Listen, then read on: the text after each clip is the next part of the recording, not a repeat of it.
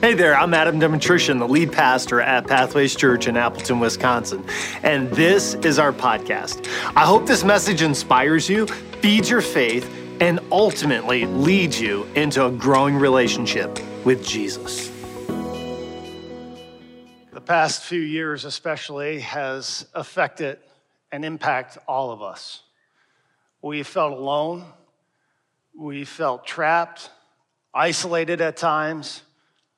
We've lost loved ones. Funerals were different. Hospital visits were next to impossible. Things changed. Everything has been different, especially for those of us who are human beings like we all are. We've all experienced sorrows and griefs. It's been a difficult season for us. And one of the questions that I've reflected on has been this: What in Jesus' teachings could possibly make any of that any better? Like, what could he have said that would bring comfort or hope to those of us who've experienced grief? You know, when some of his dearest friends lost their brother, Jesus really didn't say too much. You know what he did? He came and he wept. He cried with them. How many of you know that sometimes it's not so much what we say, we're just actually present with people. We're there. We show up. We put an arm around somebody and we cry with them. It's the ministry of presence sometimes that's so healing to individuals who are dealing with grief and sorrow. You know, it's the briefest commentary that often brings the greatest comfort. The shortest verse in the Bible, let me show it to you. It's in John chapter 11. Jesus wept. Jesus wept. You know, I wonder if God decided to make that the shortest verse in the Bible because grief is such a lasting emotion. I don't know. But here's what I do know. Grief has visited your life at least once or twice. You know what I'm talking about when I talk about sorrow. For many of you, you know that I lost my brother 6.5 years ago to a drug overdose in my parents' basement. He was 45 years old. His name was Bill. I don't know if you ever really get over it. There's not a week that goes by that in some way, shape, or form, Bill doesn't come to my mind. They can be in the smallest, just random ways. But I think of my brother. And I'm sure you grieve. I'm sure that the things in your life that bring you sorrow. Because here's what I know about grief. Grief is universal. Grief knows no boundaries. It's translated in all languages. It stops at the door of every continent. All ethnicities experience grief. All experience grief. And so when we grieve and when we cry, here's what I think about. This question. Have you ever wondered, here's a question I was posing myself this week. Have you ever wondered, what does Jesus say to your tears? Like, what does Jesus say to our tears? Did you know that the Bible calls Jesus a man of sorrow? Man of sorrow who experienced our sorrows. He's in touch with grief. That's why I believe Jesus says a couple things to our tears. The first is this. Jesus says, I see them. I see them. Listen to what this verse from the New Living Translation says. It says this: you have collected all my tears in your bottle. That's a beautiful description, isn't it, friends? That Jesus would collect all of our tears in his bottle. Why? He collects them because he cares about them. In fact, that's the second thing he would say. He would say, I care about your tears. I care about them. See, Jesus is close to those who are grieving, those who are crying, those who are in sorrow. The Bible says this in Psalm 147, that he heals the brokenhearted and he binds up their wounds. Did you know that scientists have done extensive research on tears? In fact, they would categorize them in one of three ways. Three different categories that tears would fall under. The first is this. It's called the basal tears. The basal tears are tears that lubricate our eyes. Just like oil to an engine, so tears that we create in our eyes. They create proteins and antibacterial lubricant for our eyes to be refreshed so that we can see, so that the eyes don't dry out. A second category of tears are known as reflexive tears. Have you ever gotten something in your eye, like a contact slips out, or you get like an eyelash, and you do one of these, like you're like, everybody's like, you all right? You're like, I got something in my eye. And then, hey, can you look? And you're like, then they get all close to you, and you're like, oh, that's a little, right? You're in my space. Your breath smells bad, right? Those are tears, reflexive tears. You don't really control those tears. They actually just wash out an irritant, whether it's like smoke from a campfire or something like that. It really washes it out. But the third category of tears is really eye-opening. And here's why. Because of all of God's created beings, human beings are the only ones who can shed these tears. No other creature can shed this third category of tears. It's called emotional tears. Everybody say emotional tears. Emotional tears are in response to intense grief. It's the loss of a parent, a child. It's a loss of a job. It's watching your kids who are lonely. You transferred, you relocated once again, and now they're alone. They have no friends. It's a brand new environment, and you feel guilty. You cry tears for them. It's in response to maybe a spouse of 40 years who died to COVID, and you prayed, you believed, you had faith, and yet they died. It's those kinds of tears that are so emotional. In fact, have you ever heard the term that when you cry, it's like a good cry? Have you ever heard that? Well, that's actually scientific. It's a good cry because those emotional tears have cortisol and other hormones that we actually release some of the stress when we have a good cry. And it's only human beings that cry these tears. And since Jesus was fully human, and since Jesus gets us, Jesus cried, he cried emotional tears. See, the Bible gives us a window into weeping. If you have a Bible, go with me to John chapter 11. I want to take you to a story. One of Jesus' most famous miracles is found in John chapter 11. Let's begin by reading verse 1. Here's what the text tells us. A man named Lazarus was sick. He was from Bethany, the village of Mary and her sister Martha. Now let's just pause there for a second and let me give you kind of the setting and the scene. Bethany was a small town outside of where Jesus predominantly did much of his ministry. And so Lazarus' house really served as a respite. He would go and he would rest there and he would kind of kick back and relax. And here's what you need to know about Lazarus. He had two sisters. First, Martha. Martha was an amazing cook. Okay? She was just an incredible, she had the gift of hospitality. Martha made the best brats your mouth ever chewed on. Okay? Martha, she didn't use that kind of like that little fake, French's mustard. No. She got that grainy mustard, that one that would hit you in the back of the throat. And Martha knew that the bun mattered. So Martha just didn't get any old buns. Martha would go to Sheboygan and get the hard rolls. You know what I'm talking about? Because the bun matters. And I love Sheboygan. In fact, sometimes I love referencing Sheboygan because, have you ever said this? Sheboygan. You ever say, I love that, Sheboygan? Sometimes when I think of Sheboygan, I'll say Sheboygan, and my girls are like, Dad, you're so weird. And I'm like, I love it, Sheboygan. Unlike Shiocton, I like Sheboygan. So, okay, if you've been with me, I have a little thing against Shiocton. I don't know why, I feel like everybody has a shotgun in Shiocton. But in Sheboygan, I feel like in Sheboygan, they just, they have, the buns, the hard rolls for great brats. And Martha knew this.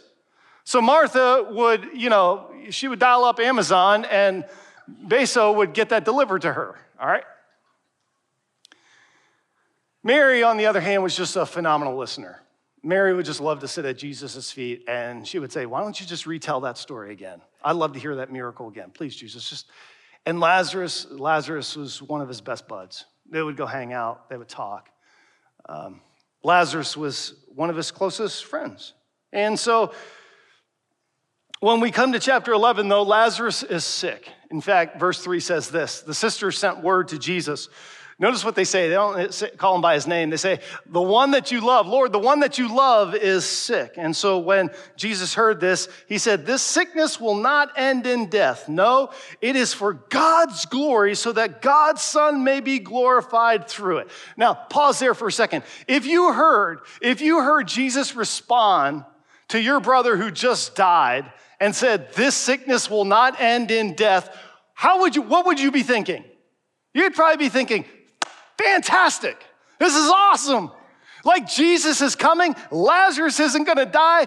Martha, get the house ready. Get the Nesco out. We got to get brats moving. And Mary's sitting there and she's like, I can't wait. We're going to get to see a miracle. This is going to be phenomenal. Oh my word. And Jesus sends the response back. It's not going to end in death. God's going to get glory. The Son, I'm going to get glory. This is going to be amazing, right? Wrong. At least wrong in the moment. Because look at what verse 6 says. So when Jesus heard that Lazarus was sick, he stayed where he was 2 more days. Really, Jesus? You loved him that much that you stayed where you were 2 more days? What's up with that? Why would you do that? I thought this was the one that you loved, and you got the message, and you said it wasn't going to end in death, and you missed the funeral, you missed the graveside, you missed the funeral dinner, the meal, you missed it all, Jesus. It was 2 days. Like, what were you thinking? Now, let me just pause here and say this, because I believe this is a great commentary for us who are trying to follow Jesus in our day and age. There are many people who will stop following Jesus because they can't get him to do what they want.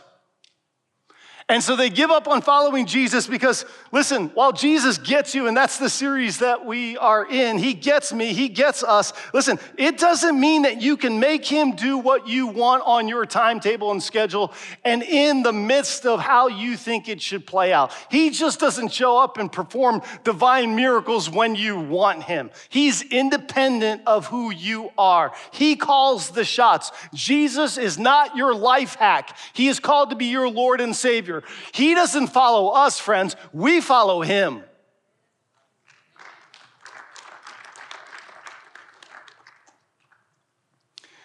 But I'm so glad that we follow a Savior that gets our grief. I'm so glad that we know a Jesus who understands who we are. Because when eventually Jesus decided to come to Bethany, and scripture tells us in verse 20, when Martha heard that Jesus was coming, she went out to meet him. And I can imagine that she was frustrated and irritated, and she probably had a couple things to say to Jesus, and yet Jesus, he showed up and he said, it's okay. It's okay, Martha. We're going to go back. We're going to see Mary. We're going to talk this through. We're going to grieve together. We're going to cry together. I imagine that he went back to their house and maybe Lazarus had his chair there where he would like to sit, and they just sat and they cried and it was emotional and they listened. And what happened? What were some of the symptoms? When did he pass? Did you get to say your final goodbyes? What was it like? Tell me. He was locked in that moment. He talked about the funeral and the arrangements, and it was, I can imagine a beautiful picture. So let me ask you a question. What do you do when you are grieving? Do you have anybody that meets you when you go out and you share your deepest sorrows, your losses, your disappointments, your hurts, and your pains? Who do you talk to? Who listens to you? Like truly listens. They don't try to fix you. They're not trying to just pacify you or gloss over the hurt and pain, but they get you. Who is that for you? You know, we have a ministry here at Pathways Church called Stephen Ministry. And I want you to listen to a story from a guy named Jim. Jim's not a part of our congregation, but he was a recipient of the care and the grace and the listening ear of a Stephen minister. So take a look.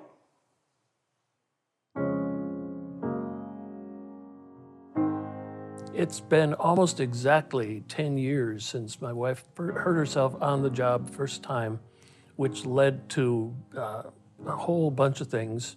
Kay's situation has gone from oops to uh-oh to oh my God to holy. And it's still there. I mean, she still can't walk from the original surgery. She's wheelchair bound, doesn't get out very much, is on dialysis now because her kidneys failed. And I've been the guy who's been there all that time. And I was just putting so much pressure on myself. And so finally, one of the guys, a good buddy, called me at home and he said, "We are going to get you a Stephen minister." He knew all that story. And he said, "We're going to get you a Stephen minister." And I said, "Well, it's time. It's time." My Stephen minister is just a little bit older than I. And sometimes when we're together, I have to say, even to him, you know, we're just like two old farts sitting around drinking coffee on a Wednesday morning. It's just so easy to be with him. He's just so tuned in to what I'm doing that he knows the right questions. He never suggests anything. He's not there to tell me what to do. He's there to get me to talk to myself until I discover what is necessary. And I can tell him anything. He listens to anything. He listens to the good stuff. He listens to the bad stuff. And he's also very happy about the successes that I've had along the way. I can't wait to tell him about some things. So it's been a lot of pressure. But my Stephen minister has just walked me through it, talked me through it, questioned me through it. And I'm surviving very nicely. I'm grateful to Trinity for caring enough, the people that were caring enough to literally put a Stephen minister in my back pocket, because I wouldn't be where I am today if it weren't for that. So I give thanks every day. In fact, my connection with the church now is I don't go to worship to take, I go to give. I have gotten so much from the church, so much through my Stephen minister, that I go to give it all back, or give us back as much of it as I possibly can every Sunday morning. This relationship with the Stephen minister is about you and God and getting you through the next period. I'm very proud to say I have a Stephen minister. If you're under anything like the pressure that I was under then, wouldn't you like to be where I am now? You can get there if you take on a Stephen minister. But you can't have the one that I have.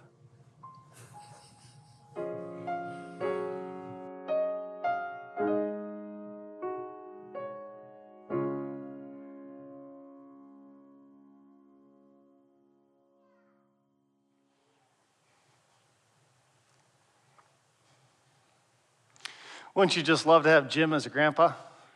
All right. Well, maybe you need to hear what Jim's friends said to him. We're going to get you a Stephen minister. And so if you would like to meet one of our Stephen ministers, you can go out to Connect at the end of service today. And Roxanne and Jessica and Lonnie will be there. These Stephen ministers, I think we have about 8 or 9 of them. They went through extensive training, about 20 weeks that they had done training and preparation. Yeah, I know.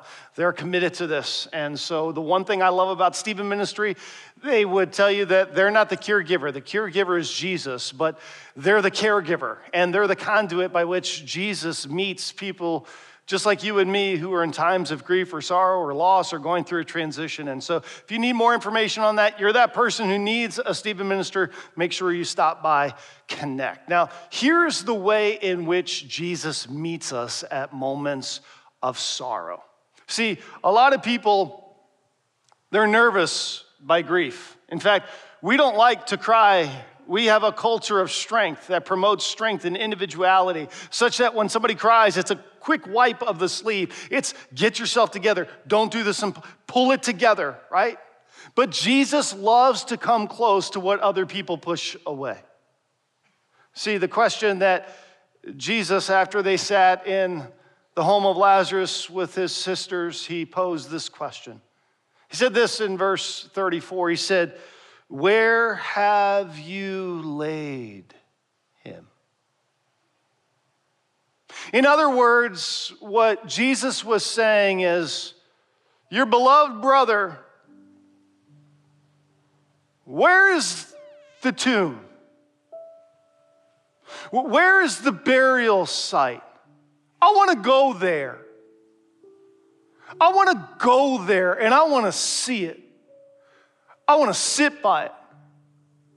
I'm not afraid of it. Jesus isn't afraid or appalled by what you buried, what you lost. In fact, before he demonstrated his authority in John chapter 11, he demonstrates his empathy. He's human. He goes to the burial site. And on the heels of the verse that I just read to you, that's where we get to the shortest verse of Scripture. Jesus wept. He wept. So let me ask you, you're online, you're watching today, you're in the room. Where's your greatest loss? What I believe Jesus is asking us as a congregation, where have you laid it? Where's the tomb? Where's the hurt? Maybe it happened 5 or 10 years ago. Maybe it's something you never told somebody. And you grieve, and it's there.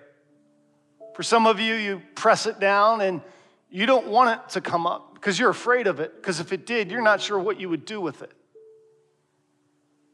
Well, what is the pain? What is the thing that died? I believe what Jesus wants to do in this moment is to be that person, just like he met Martha all those years ago, he wants to meet you today, in your row, in your seat. You're watching online, he wants to meet you in your room, wherever you are. And he wants to come and he wants to cry with you. We love the miracle-working Jesus of John chapter 11, but we miss the compassionate Jesus who weeps with us. If you would bow your heads and your hearts in this moment, I believe that Jesus wants to come and just wants to grieve with you. Go to that place, go to the burial site, go to the tomb, your greatest loss. Maybe it's a memory of Vietnam and you just can't get it out. You saw someone die. Maybe it's that divorce that ended and you know it was your fault. Maybe you're a young couple and you're battling infertility and the grief just stacks up, it stacks up, it stacks up. Maybe it's the regret of somebody, you knew you were supposed to talk to them about Jesus and then you found out later on that they died. So much sorrow and guilt around that. And in this moment, know that Jesus is just making his way to your row. He's seated next to you. He's putting his arm around you in this moment. You're watching online in your room, he's there.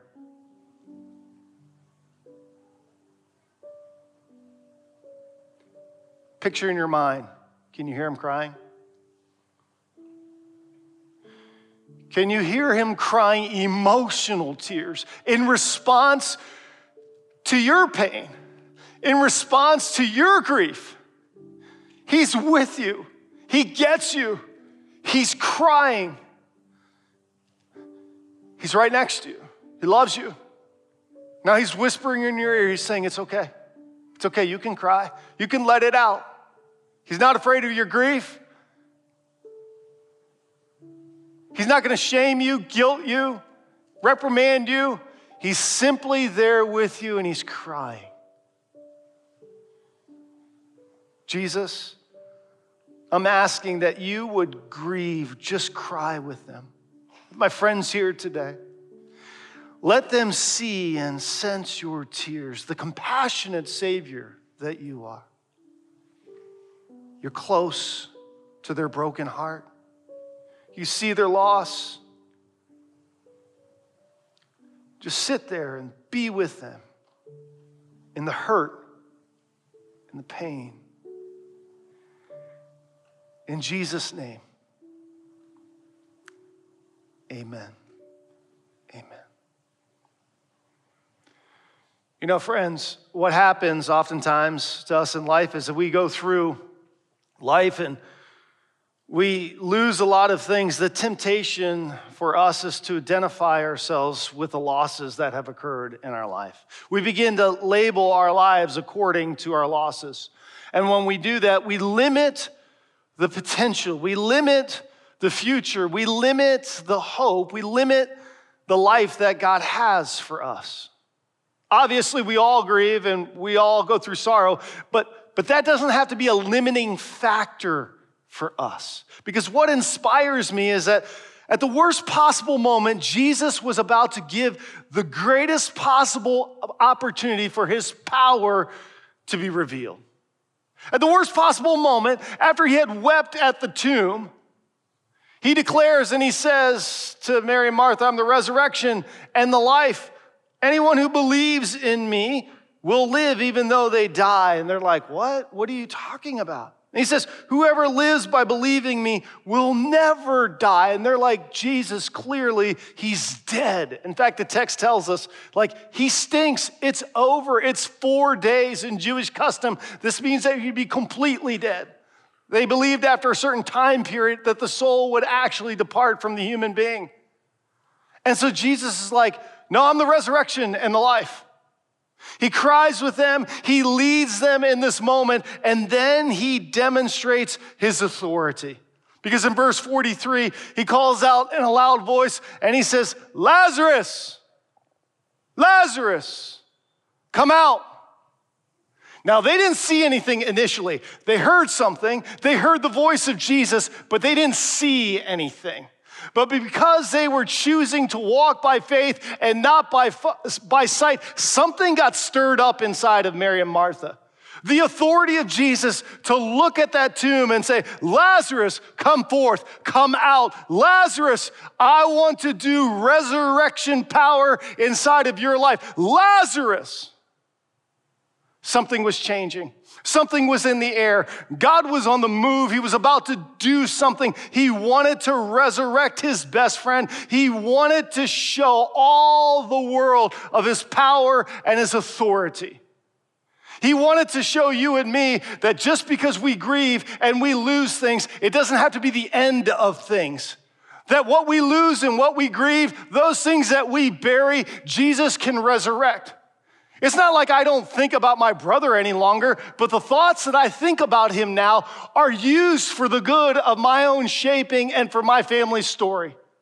They become a signpost, a lesson for me to have the compassion and the dignity for those who struggle with addiction, whether it's opioids or cocaine or crack or alcoholism.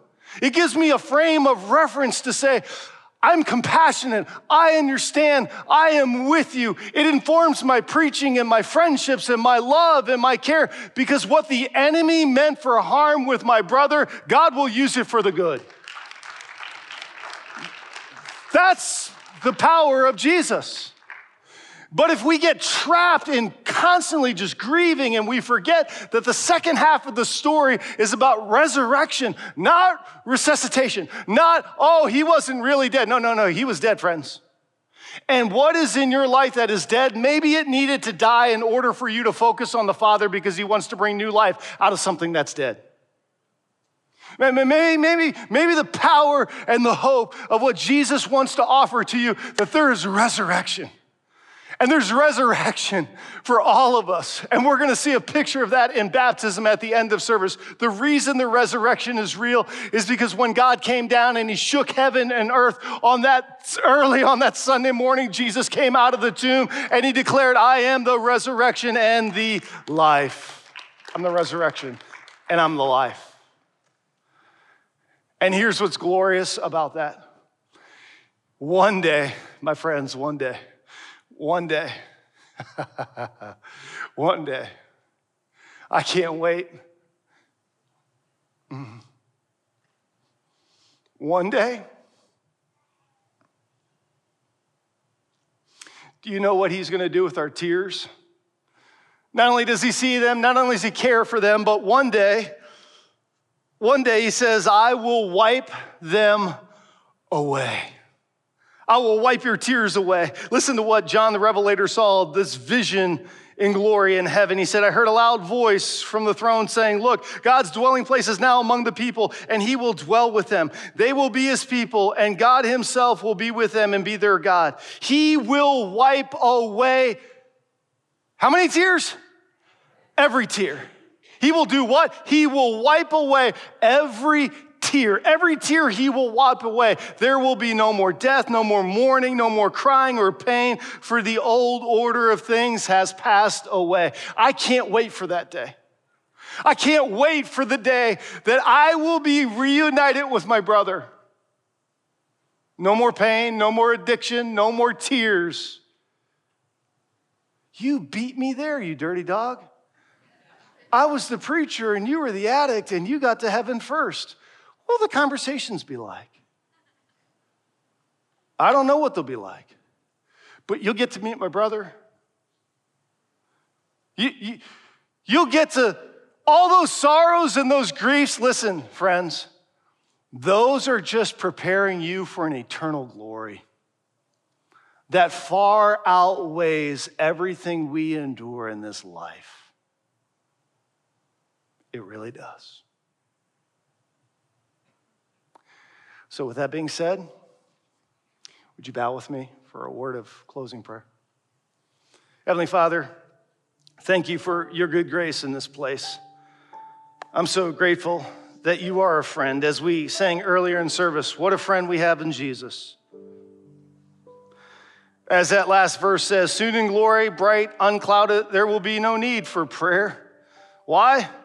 Rapture praise and endless worship will be our sweet portion there in your presence.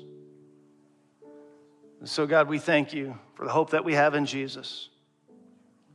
Now, maybe you're here today and you don't know Jesus Christ as your personal Lord and Savior. He's not leading your life. Like you know about him but you've never made a decision to follow Jesus Christ. If you're online today and you want to put your faith in Jesus, would you just type in the chat, I'm giving my life to Jesus? Would you go ahead and let somebody know, somebody who you're watching with, or if you want to call the church office, you can call us. You can email us, info@pathwayschurch.us. If you're in the room, though, today and you want to make a decision for Jesus Christ, what does that mean? That means you repent of your sin, you let go, you confess. And you say, Jesus, I want to follow you. I'm transferring my trust from whatever you've been trusting in, yourself, your influence, your beauty, your money. I don't know what it is. And you say, Jesus, I'm trusting in you. You're going to lead my life now. If you're in the room today and you want to make that decision for Jesus Christ, because you know that you're dead inside, you know that you have no relationship and connection with God, and you need that. You desire that. If that's you today, you want to make a decision for Jesus Christ, would you just raise your hand in this moment? I want to acknowledge you, and then you can put it right back down. Yep, I see you right over there. Yes, I see you over there. I see you over there. Yep, I see you guys. You can put them down. Anybody else?